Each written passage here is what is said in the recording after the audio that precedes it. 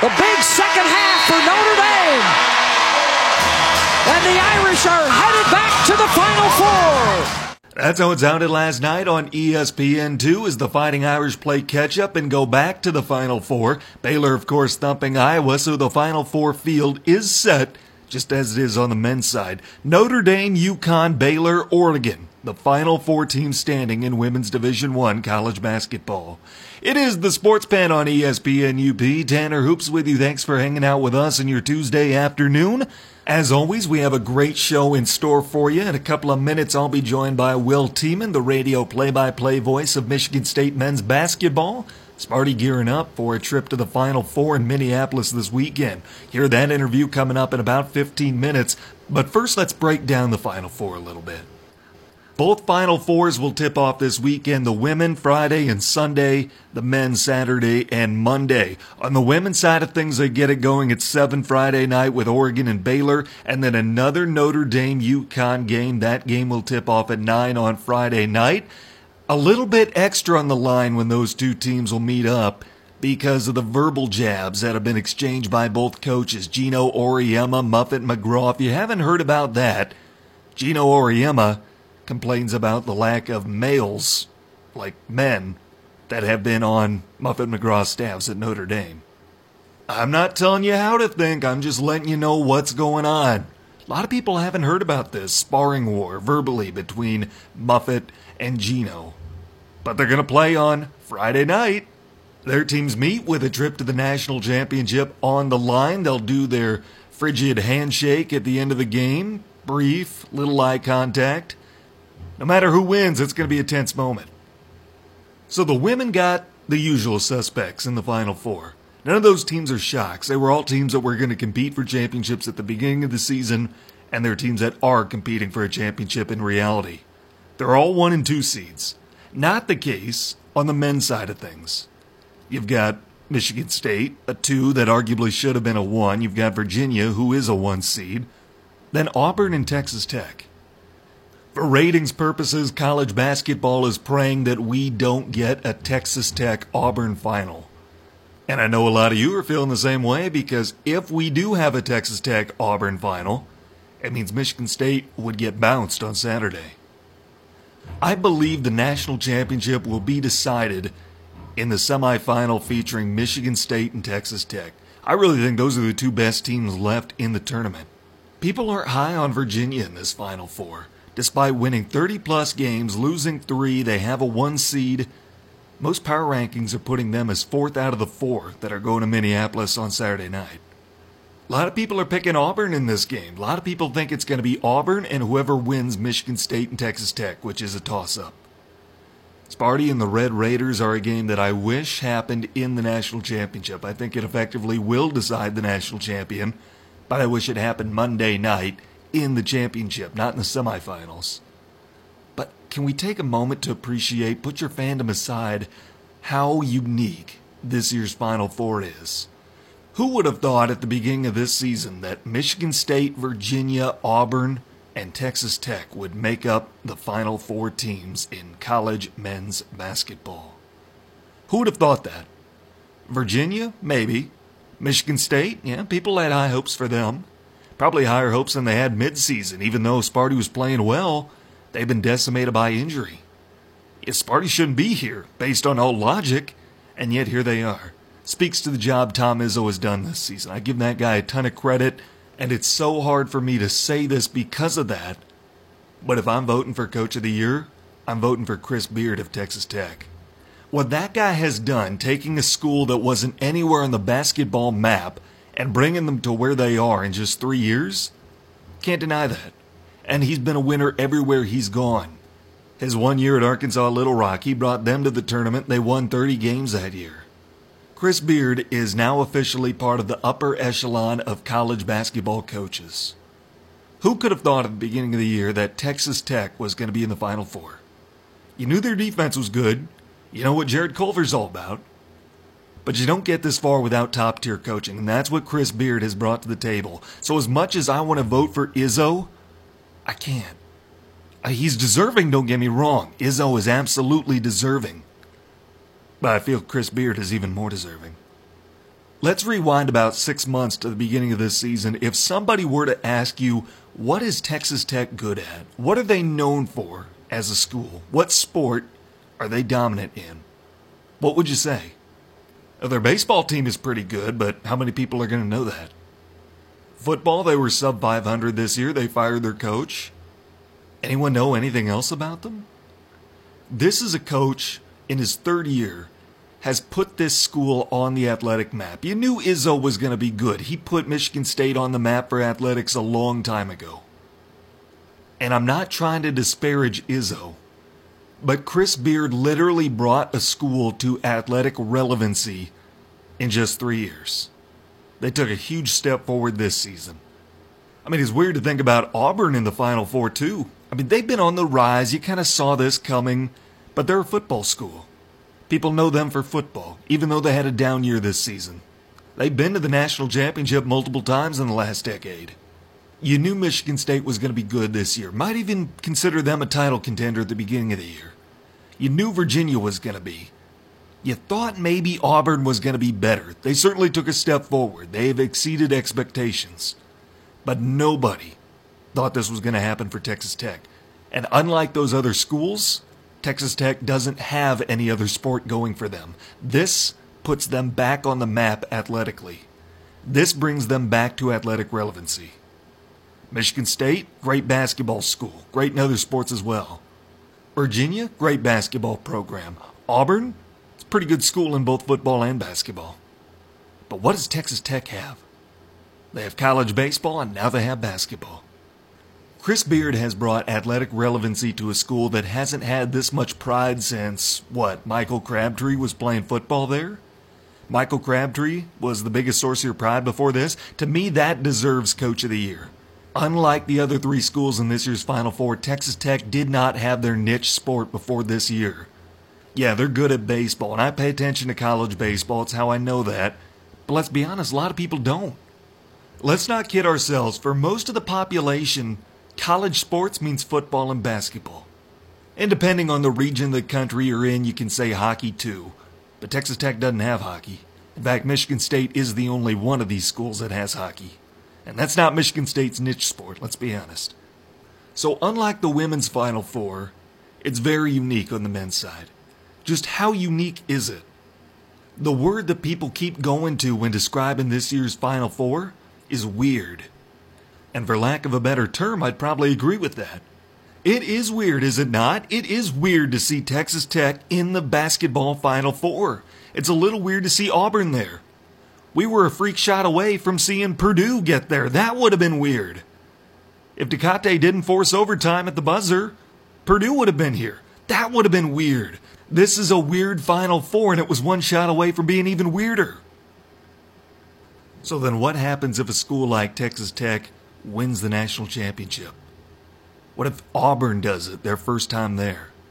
Then it's not just weird, then it's freaky. Then we're getting freaky in the Final Four. As fans of college basketball, our minds have been trained to only accept certain schools as being capable of winning a national championship, and if it's anybody else, it's weird. You look at schools like Duke, Kentucky, Kansas, Connecticut, Louisville, Michigan State, schools like that. Those are the schools that your brain is trained to accept as reasonable national champions. Anyone else, anyone outside the norm, is just weird. Why is that? Why do we, as college basketball fans, feel that way? We're so excited for March Madness because of the upsets, because of those Cinderella runs. But then a team does make one of them and get there. I don't know that we have any real Cinderella runs to the Final Four this year. But then they get to this stage, 2 games away from a national basketball championship, and your brain just can't process it. I mean, can you picture Texas Tech cutting down the nets on Monday? Could you picture Auburn doing it? I know I couldn't see Purdue doing it. It's hard to see Virginia cut down the nets. It's hard to picture that. So how weird is this Final Four compared to ones in years past? Let's take a look back. Last year, Villanova, Michigan, Kansas. I don't think anyone was weirded out by those 3 getting there. Michigan was probably the biggest surprise of those 3, just because they were a 5 seed. And then the 4th team there was Loyola of Chicago. Remember the Ramblers? Them and Sister Jean went on that Cinderella run, came to an end at the hands of Michigan in the national semifinals. Was it weird having them there? Absolutely it was. But I don't think it's as weird as this year, because nobody pictured Loyola actually winning the national championship. Everybody knew their run was going to end at some point. This Cinderella run wasn't going to take them to the title game. It wasn't if they'd lose, it was when they would lose. This year, though, you've got all four teams who really could win the championship this year. Texas Tech is a great team. They're well coached. They have a great defense. It might be weird seeing Texas Tech national basketball champions 2019, but it's only weird because it's possible. There's a pretty good chance it could happen. Could Michigan State win it? Absolutely they could, but they're expected to do so. It wouldn't be weird. It wouldn't be a surprise. Could Auburn or Virginia win the national title this year? They absolutely could. All four teams absolutely could win the national title this year, and I don't think it would surprise anybody. It might be weird to see Texas Tech or Auburn or Virginia finally get that monkey off their back that's been on there since 1982. It might be weird to see their names etched in as the national champs, but it wouldn't be surprising because all four of those teams have a real shot at winning the title this year. I don't think anybody thought Loyola was actually going to pull it off last year. Let's go back a little bit further. 2 years ago, North Carolina, Gonzaga, Oregon. I don't think anyone was really surprised by those. They were all having good years. Carolina was a 1 seed, Gonzaga was a 1 seed, Oregon was a 3. And then a 7 seed, South Carolina. Remember the run Frank Martin went on? That would have been weird to see South Carolina as national champions in basketball. 2016, you had Nova, Carolina, Oklahoma, who was a 2 seed that year, and then Syracuse came out of nowhere, a 10 seed. They had an awful regular season. They were a bubble team coming into Selection Sunday, and then they went on a run and got into the Final Four. But still, if Syracuse were to have won the national title that year, I don't think people were expecting it, but it wouldn't have been weird because Syracuse is what our brain has been trained to accept as a basketball school. Going back a little further, 2015, Duke, Wisconsin, Michigan State, and Kentucky were the Final Four that year. Those all sound like pretty good basketball schools, yeah? No surprises there? Wrong. Michigan State was the surprise of that Final Four because they were a 7 seed. You see what I'm getting at? There is no correlation between weird and surprising. I wouldn't be surprised if Texas Tech wins the national title this year, but would it be weird? It absolutely would be weird. But you go back to the 2015 tournament and to that 7 seed Spartan squad, and would it have been surprising if they won? As a 7 seed, it probably would have been surprising if Michigan State would have won the national title back in 2015. But would it have been weird if they did? No. Because our brain is trained to accept Michigan State as a basketball school and Tom Izzo as a premier basketball coach. In this instance, there is no correlation between being surprised and something being weird, something being strange, being abnormal. As it works out this year, Michigan State would be the only team in this year's Final Four that I would not be surprised wins the title, nor would I think it's out of the ordinary. And that's why we love this time of the year, because of the madness. With that, let's take our first time out. When we come back, Will Tiemann, the radio play-by-play voice of the Michigan State men's basketball squad, will join me. We'll break things down ahead of the Final Four this weekend in Minneapolis. Next in the Sports Pen on ESPN UP. Check out the UP's live and local sports talk show, The Sports Pen. Weekday afternoons at 4 on ESPN UP and on the ESPN UP app. Welcome back to the Sports Pen on ESPN UP. Tanner Hoops with you, joined by Will Tiemann, the radio voice of Michigan State basketball, gearing up for what should be one of the funnest weekends of Spartan fans' lives. Will, appreciate you being here. What a run it's been for Sparty and getting down to Minnesota. How much fun was that Duke call the other day? How much fun did you have with that? Well, you know what? I had a lot of fun with it. And, you know, the thing that's been so good, Tanner, about this whole season is I just had a feeling early on, and I didn't know what it meant, that early on you could tell this was kind of a special group of people. Obviously they have skill, they can play basketball, they can do all of those sort of things. But there's something about the character makeup of this group that you just know they're just a little different or a little cut above most of the folks. And I think at the end of the day, what has made this whole run so enjoyable is the fact that you're doing it with a whole group of people you really, really like. And then it makes it more fun, and then you feel good for them.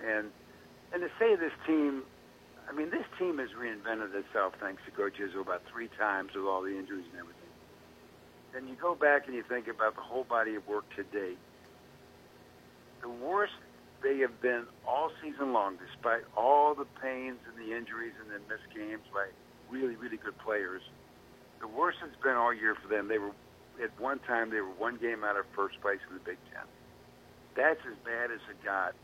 And at one point, we were down 3 players that played 20 or more minutes.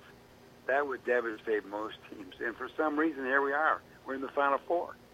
Well, you talk about how Coach had to reinvent the team after being decimated by injuries. People were writing the Spartans off saying, yeah, they've got the talent, they don't have the bodies left. How mentally tough did this team have to be to get on the run that they did? Man, they were way mentally tough. And it was interesting in our pregame chat with Coach Izzo, when Tom and I talked before the Duke game, we talked about that one part, that this group, it isn't tough like the Flintstones that won the national championship in 2000, and they weren't bringing out football pads and all that. But mentally, this group is rock solid. They are a tough outfit. And, you know, the other thing about this group, it's veteran. You got a lot of juniors, but these guys have played 3 years, and they understand Coach's system. And so it's a very cerebral group. So when they say to a guy, okay, you can't be the 4 right now, you got to be the 3 because somebody just got hurt. Well, in our world, that's a whole series of plays and responsibilities. But our guys know that because of all the hours and hours of video study. So this is a very smart group. And the other thing about this collection of folks, you know, we've had really good teams, obviously, under Coach Izzo. But let's say we play a lesser opponent. One of those games in December where you know you're going to win, and then you win by 20 or so. We've had some of those games this year where we won by 60. And it wasn't that we were running the score. What that tells you is our guys just play basketball. They don't really look at the jersey and go, oh, Duke or somebody else. They just play basketball. And because of the injuries, some of the young guys have had to play more. And we find out some of these young guys are really pretty good. And you start lumping this all together, and you got a cohesive group, great chemistry, and they totally believe in one another and trust. And the other thing, when you have a star-ridden team, as you know, sometimes the star just feels like he's got to be the star. Well, our star is Cassius Winston, our point guard, Big Ten Player of the Year, All-American. He has set a record for most assists in the season in the history of Big Ten basketball this year. That's amazing. Had a lot of great guys playing in the Big Ten. He's also our top scorer at roughly 20 points a game. Think about a guy that can balance that out. He scores when he has to, but he brings his whole team along with him, dishes the ball, everybody's engaged. And so that makes this team an incredible team because it's all about team with these guys and winning. Nobody seems to really care who does what. They just want to win. And on different days, a lot of guys have stepped up. And then one of the things you mentioned, the Duke thing, which was an absolute hoot. You know, they got a bunch of 4-star recruits. They got a bunch of guys they say that are going to go, they're lottery picks. Well, the guy that beat them had no stars on his chest. The guy that ultimately beat them with the final shot of the game was some fellow that just walked on to Michigan State because he loved Michigan State. That's Kenny Goins. Here's a guy that made 4 3-point shots his whole career until this year because of all the injuries.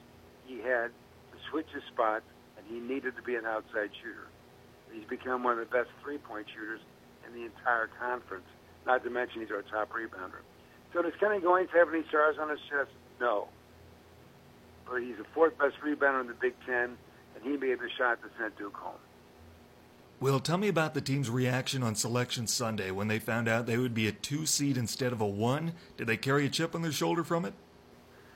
Oh, I think so. And, the entire sports fraternity was outraged by the ineptness of the selection committee. I mean, here's a team that was a co-champ Big Ten regular season. Here's a team that won the Big Ten tournament. Here's a team that had won more quad one games, which everybody said was so important, more quad one wins than any team in major college basketball. And they stuck us in as a 2 seed in a region where we would play the number one seed. So we were the number two seed. We shouldn't even been in that bracket. Probably should have been the number 1 seed because what they did to us was disrespect to the whole Big Ten Conference. Are you telling me the ACC is so good that they get 3 number 1s? And I want somebody to explain to me, if Gonzaga was in the Big Ten, would they have more than 3 losses for the year? I absolutely know they would, because we played them in a private scrimmage at the beginning of the season. And so I think this selection committee did a horrible job. I think they disrespected our conference. And the best they had was they talked about geography. Not geography in the first sites, the second sites. Think about this.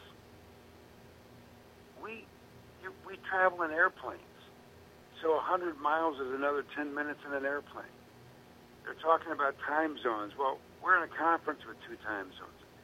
We're a team that's played basketball games in Germany, and they want to talk to me about time zones? We've had games in December where we were in California and 2 days later in Madison Square Garden. And so, not one time did that selection committee talk about the body of work. They talked about this peripheral stuff that made no sense whatsoever. So, you want to talk about a chip, you better bet, because there was a total showing of disrespect for our conference, and especially Michigan State. And that selection committee should be ashamed of themselves, because the whole idea of seeding teams is to reward them for what they've accomplished. And these guys accomplished a great deal, and I don't think they got their just due, but despite that committee, this ball club beat the best team, I think, in the tournament, which was Duke. Now, there's a real shot. Talking with Will Tiemann, the radio play-by-play voice of the Michigan State men's basketball team ahead of the Final Four. Will, tell me about Tom Izzo, because a lot's been made about the situation that happened the opening weekend of the tournament between him and freshman Aaron Henry. By all accounts, Coach is a very personable, class-act individual. Thanks the cheerleaders, thanks the band after the game. Tell me what Coach is like away from the bench. Off the court, he is not a screaming and yelling crazy guy that he can be at times, as people think he is during a game. The best way to describe him away from the court, think about this. We have player reunions and he tried to create a family atmosphere, which he's done.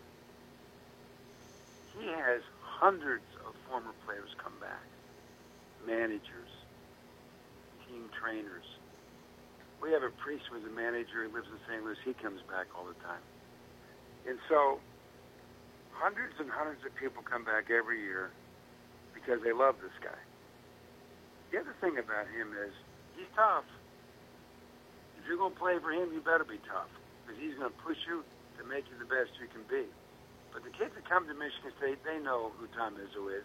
They know what he's about, and they openly welcome it, because they know what the deal is. But yet, when basketball is done, whether it's moving on to another level of basketball or it's time to take your degree and get a job, he's the first guy on the phone to help you. And one of the reasons why these players love him so much is they know, despite his toughness at times, he has their back 100%. And so, and the other interesting thing about the basketball environment at Michigan State, I've been here a long time now, and not one time has Tom Izzo ever said to me, "Will, you gotta try harder. You gotta try harder." But yet, when you walk into that basketball building, if you don't try the best, if you don't give everything you got, if you don't walk into a game to broadcast or play totally prepared, now, hey, some days are better than others. Nobody's perfect. But if you haven't given your effort to be ready, you feel guilty. You feel like you're cheating the system. Think about a guy that can create that atmosphere and not say one word to you. That's unbelievable. So I'd say all these things you hear about him that are good, they're all true. I mean, is he Mother Teresa? No, but he's pretty special. Will, any moment for you that sticks out that's been maybe your favorite to be behind the mic for? You know, look how lucky I've been. We have had so many major moments. I thought about that, the other day, like, wow, like what's Tom Izzo's best coaching year? What's my favorite team? What's my favorite moment? And you know what? There are so many, you can't pick one. What you tend to do, though, is when you have a magic moment, and I think this is universal amongst all broadcasters, when that magic moment comes, and you never know when it's coming, did you really capture the moment? Did you relay it the way it really was, or did you muff it? Like missing a free throw and costing you guy of the game. Did you really capture the moment, or didn't you? And so I tend to think of those things a little bit. And here's the fun thing for me about radio. I love radio, and it's the medium where you don't have 82 cameras and 15 replay machines.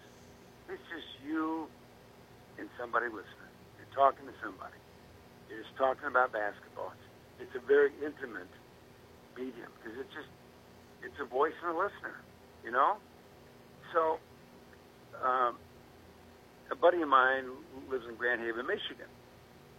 And this is when we were playing Tennessee, and we made the final shot to win the game. And that got us to the Final Four and in Detroit. No, got us to the Final Four in Indy. So he told me as soon as I declared the shot good and we beat Maryland at the buzzer, he said people all over downtown Grand Haven were tooting their horn. Now think about that. All those people are waiting for me to say good or bad. And when it goes through the basket, they're jumping in their cars, they're tooting their horns, they're all fired up. And that's the one story that I always remember. In that same sequence, our youngest child, Wendy had to pick Audrey up from some school function. She was a little tight then. And it was Corey Lucius' shot at the last second to beat Maryland. And so Wendy's driving home. She's listening, and I say, "You got it. We win the game, whatever." And she's screaming, yelling in the car, and poor Audrey thought her mom was mad at her. So, I mean, these are the things I kind of remember more than just the last play. And I thought our broadcast in the Duke game, and when I talk about the broadcast, I'm talking about all of us. I thought we really captured the moment from beginning to end there. And so those are the things you feel good about. Our network has won a lot of MAB awards. We're proud of that. But as far as one moment, I don't think I have one. But I just have some good stories. Will Tiemann is the radio play-by-play voice for the Michigan State men's basketball team, talking with us ahead of the Final Four this weekend in Minneapolis. Will, wishing you and the Spartans all the best. We'll be tuning in. Well, you got it. It was good talking with you. And hopefully this time next week we're national champs. Would love to have you on again sometime, and hopefully we can discuss your national championship coming up. There you go. Sounds good. Take care, Tanner. We'll take a timeout. More after this on ESPN UP. Check out the UP's live and local sports talk show, The Sports Pen. Weekday afternoons at 4 on ESPN UP and on the ESPN UP app. Welcome back to the Sports Pen on ESPN UP. Tanner Hoops with you Tuesday afternoon. Here's your Sports Center update. North Carolina has placed Hall of Fame women's basketball coach Sylvia Hatchell and 3 of her assistants on administrative leave due to issues raised by student athletes and others. That's a direct quote from the university spokesman. Good news for a coach, though. John Calipari receives a lifetime contract from the University of Kentucky amid speculation that UCLA was going to come knocking, or maybe even the NBA. Calipari, who's won 305 career games at the helm of UK, is going to be their coach as long as he's breathing. And finally, Tesla CEO Elon Musk has released a rap single performed as a tribute to Harambe, the late gorilla who was killed at a zoo back in 2016. So the rap single is already a viral hit. It debuts about 3 years after the fact and about 2 years after people stopped making Harambe an internet sensation. And largely that was because he got quite a few votes in the presidential election and people weren't happy with that. Two big signings for Detroit pro sports teams over the last 24 hours. The Detroit Lions are bringing in running back C.J. Anderson, and the Red Wings are extending the contract of head coach Jeff Blashill for another 2 years.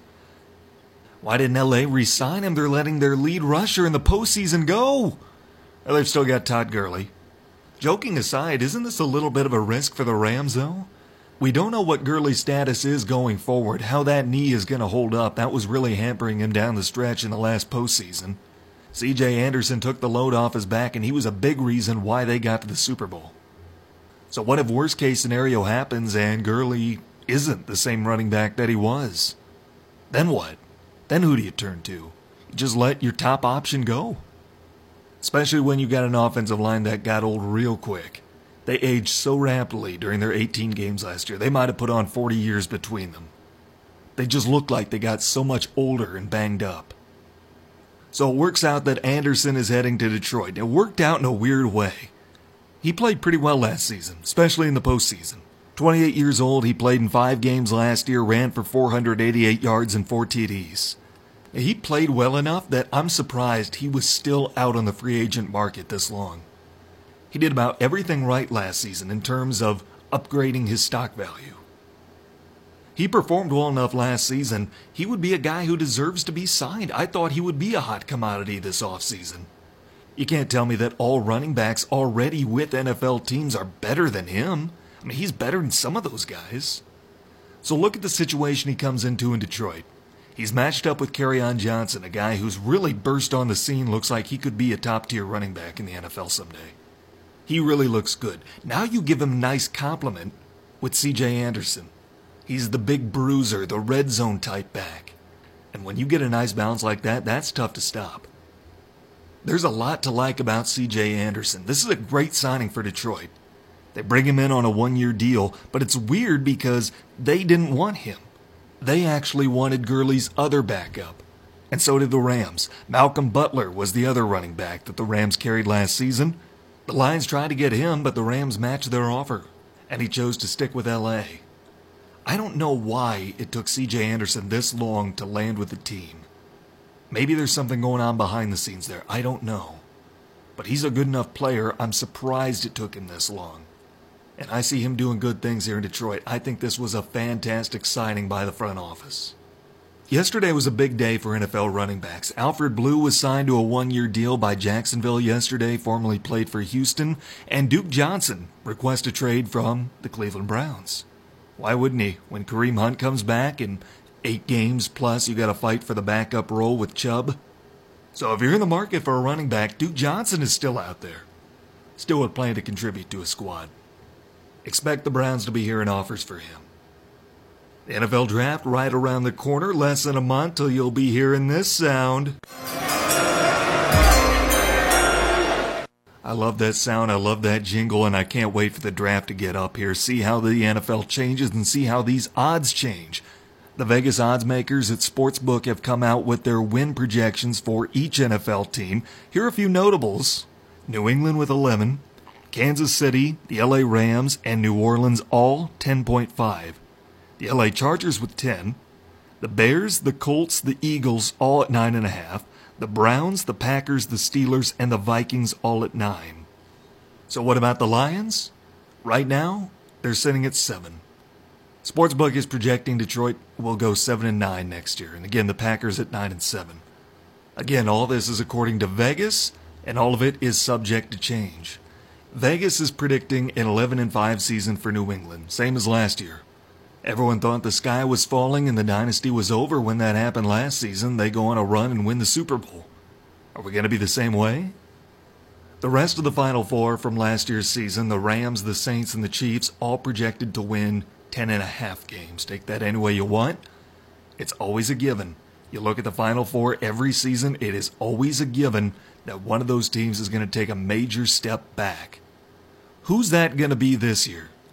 It's not going to be the Patriots. It's not going to be Kansas City. Both those teams are built up pretty well.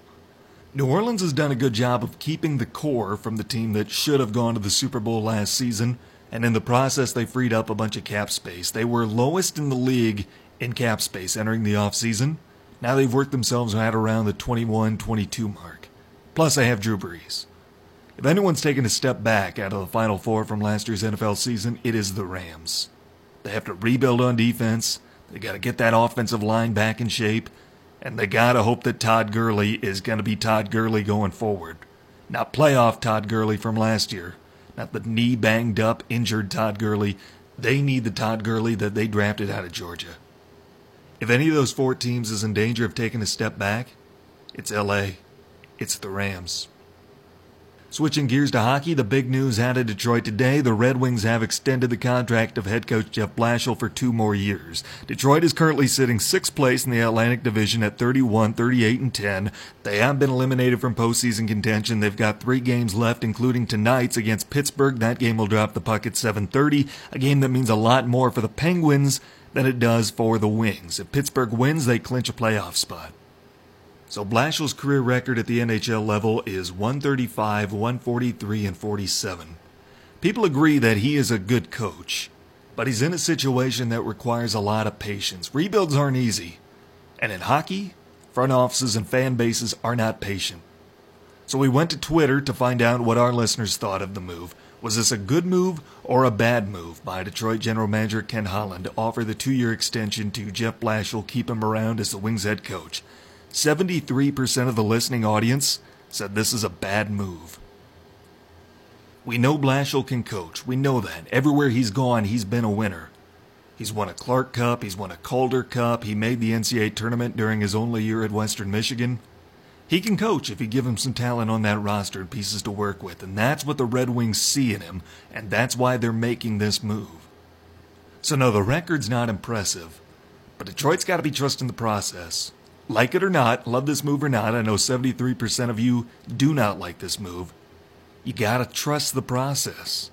And it's one of the hardest things to do in hockey, because hockey coaches, in and out the door like that, you don't get time to rebuild. This is a very unique situation. But I tell you what, it's a pretty enviable one for a lot of coaches. You have a GM who is giving you the opportunity to rebuild from the ground up. You're not making the playoffs, you're not contending. For a GM to still have that trust in you says a lot about what the Wings are going for. Blashill can coach, and I do believe he's the right guy for Detroit. And I give Ken Holland a ton of credit for allowing the coach to do his job. He recognizes the cabinet's pretty empty, and he's going to let this guy build something special. I think Red Wing fans are going to be pretty pleased at the finished product when they see how Blashill builds his team up. And maybe 73% of the listening audience who didn't like this move, maybe they recognize Blashill can coach. Maybe they didn't like this move because that means Coach Q is not coming to Detroit. A lot of people wanted Joe Quenneville, recently fired by the Chicago Blackhawks. I'll tell you what, Coach Q is one of the best coaches of all time. Not just in the league right now, but he is one of the greatest of all time. And I don't know that he would do a whole lot better with the current Red Wings roster. I mean, you look at that team, it's pretty bad. I don't want to disparage Red Wing fans, but your roster's pretty bad. Gustav Nyquist isn't there anymore. You were Sellers. It's a skeleton crew now. But you're investing in your youth. You've got a goalie that went to the All-Star game this year. There's a lot to feel good about and be optimistic about. And when you're a struggling franchise, no matter what the sport is, you sell optimism. That's how you get butts in the seats. By selling optimism, you got to pitch the future to your fan base. Here's the thing, though. When the Red Wings do try to pitch that to you as a fan, it's not an empty promise. It's not empty optimism or false hope. Nobody likes rebuilding. Nobody likes losing. Nobody likes a lost season. But I tell you what, if I'm a Red Wings fan, I'm not, but if I were, I feel pretty good about where my team is right now, because they're building something special over there. So in that sense, I like the move that was made here. I like the move of extending Jeff Blashill. I've seen firsthand what this guy can do. I spent some time in the USHL. Blashill is a former head coach of the Indiana Ice, won a title with them. The guy can coach. Everywhere he's been a winner.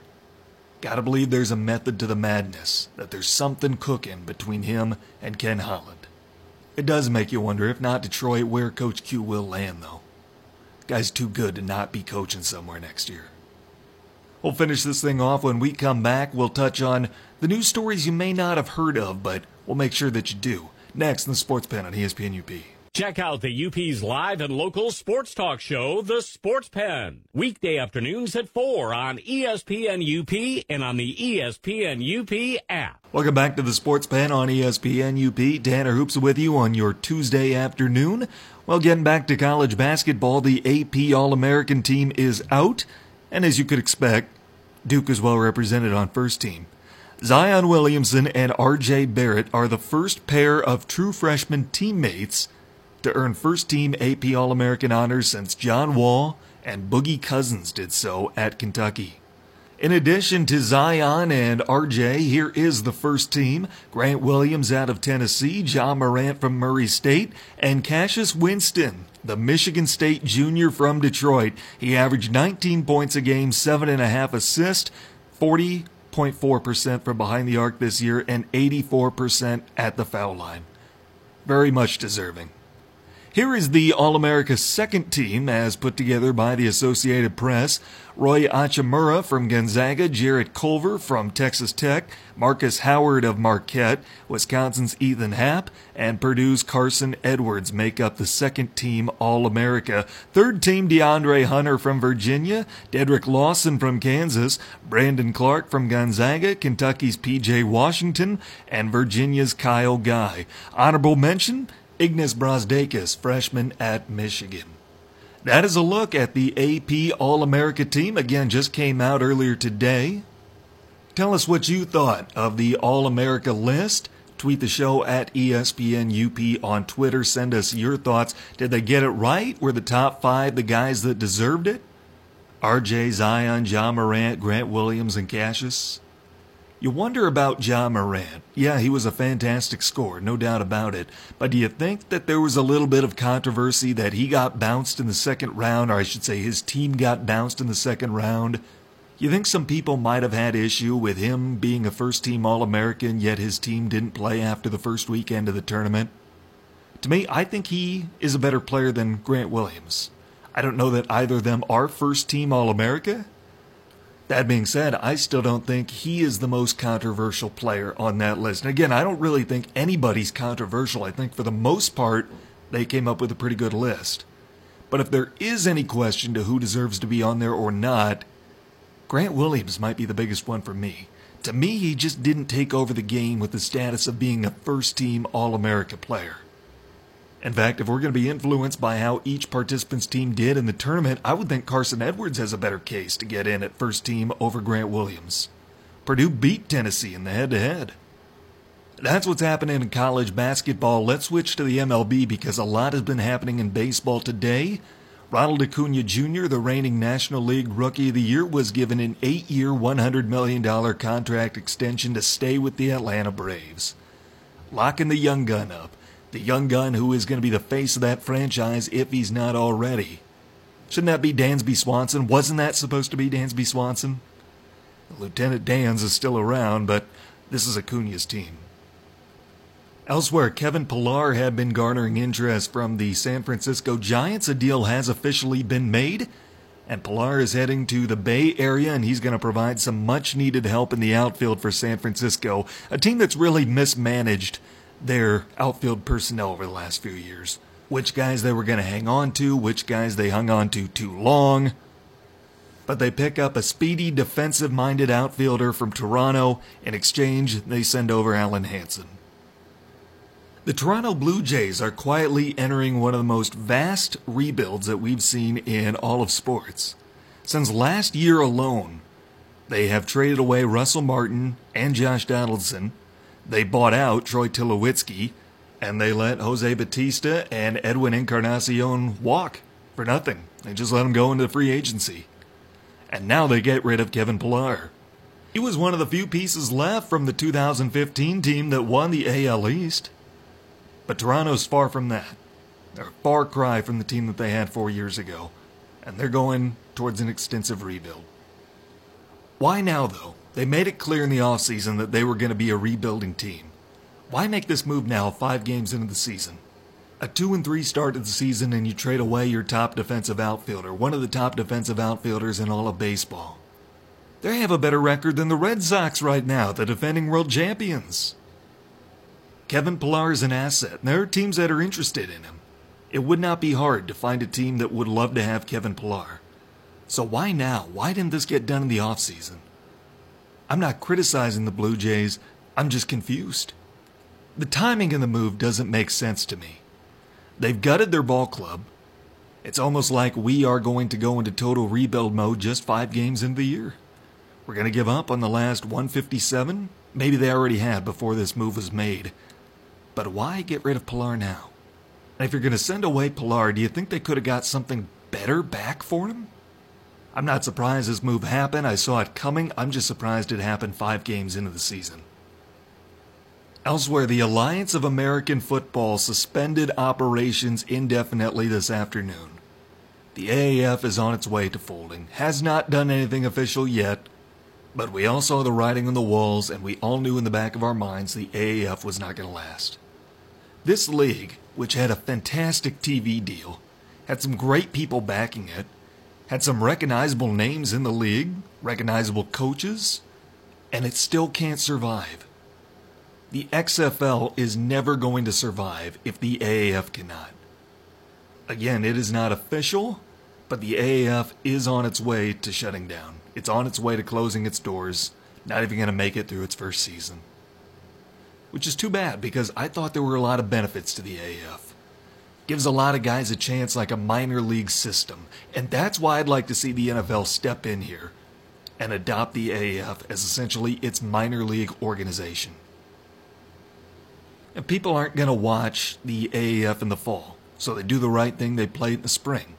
Why would people watch the AAF's product when there's a better product that the NFL puts on? So they do it in the spring, they get an agreement put in place with the NFL that they can send these guys on to the NFL.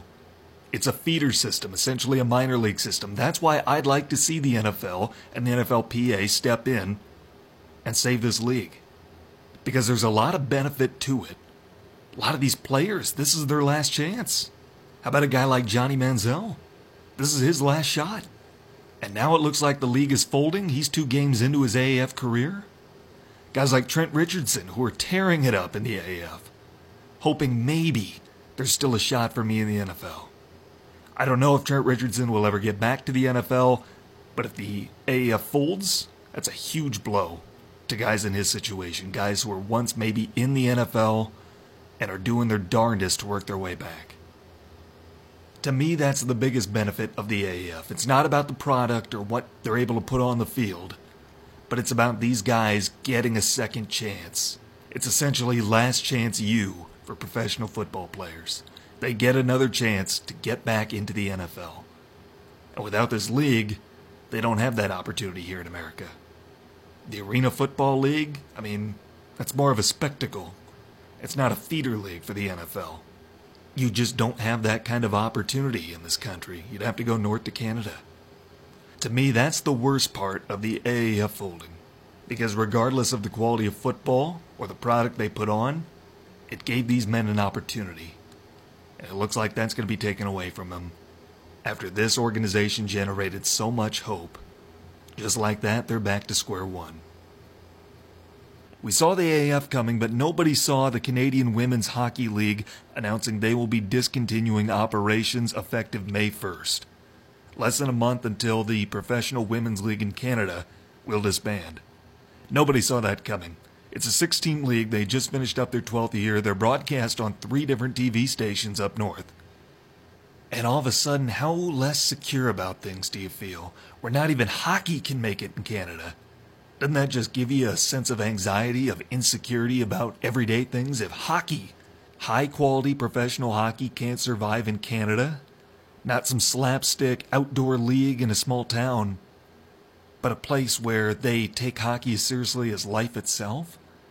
Their pro league can't survive up there. It gives you a little sense of insecurity about the world. I don't like it. I don't like it. But the benefit to it is that it benefits the American Professional League. The National Women's Hockey League, which just added Minnesota last year, getting their team total to 5, will be expanding to 7 as quickly as next season. Earlier today, it was approved that 2 Canadian teams are going to play south of the border. The Toronto Furies and the Les Canadiens de Montreal will be playing in the National Women's Hockey League. So the American Professional League, still relatively in its infancy, will grow to 7 teams. So that's a little bit of good news, despite the unfortunate news of the AAF suspending operations likely forever.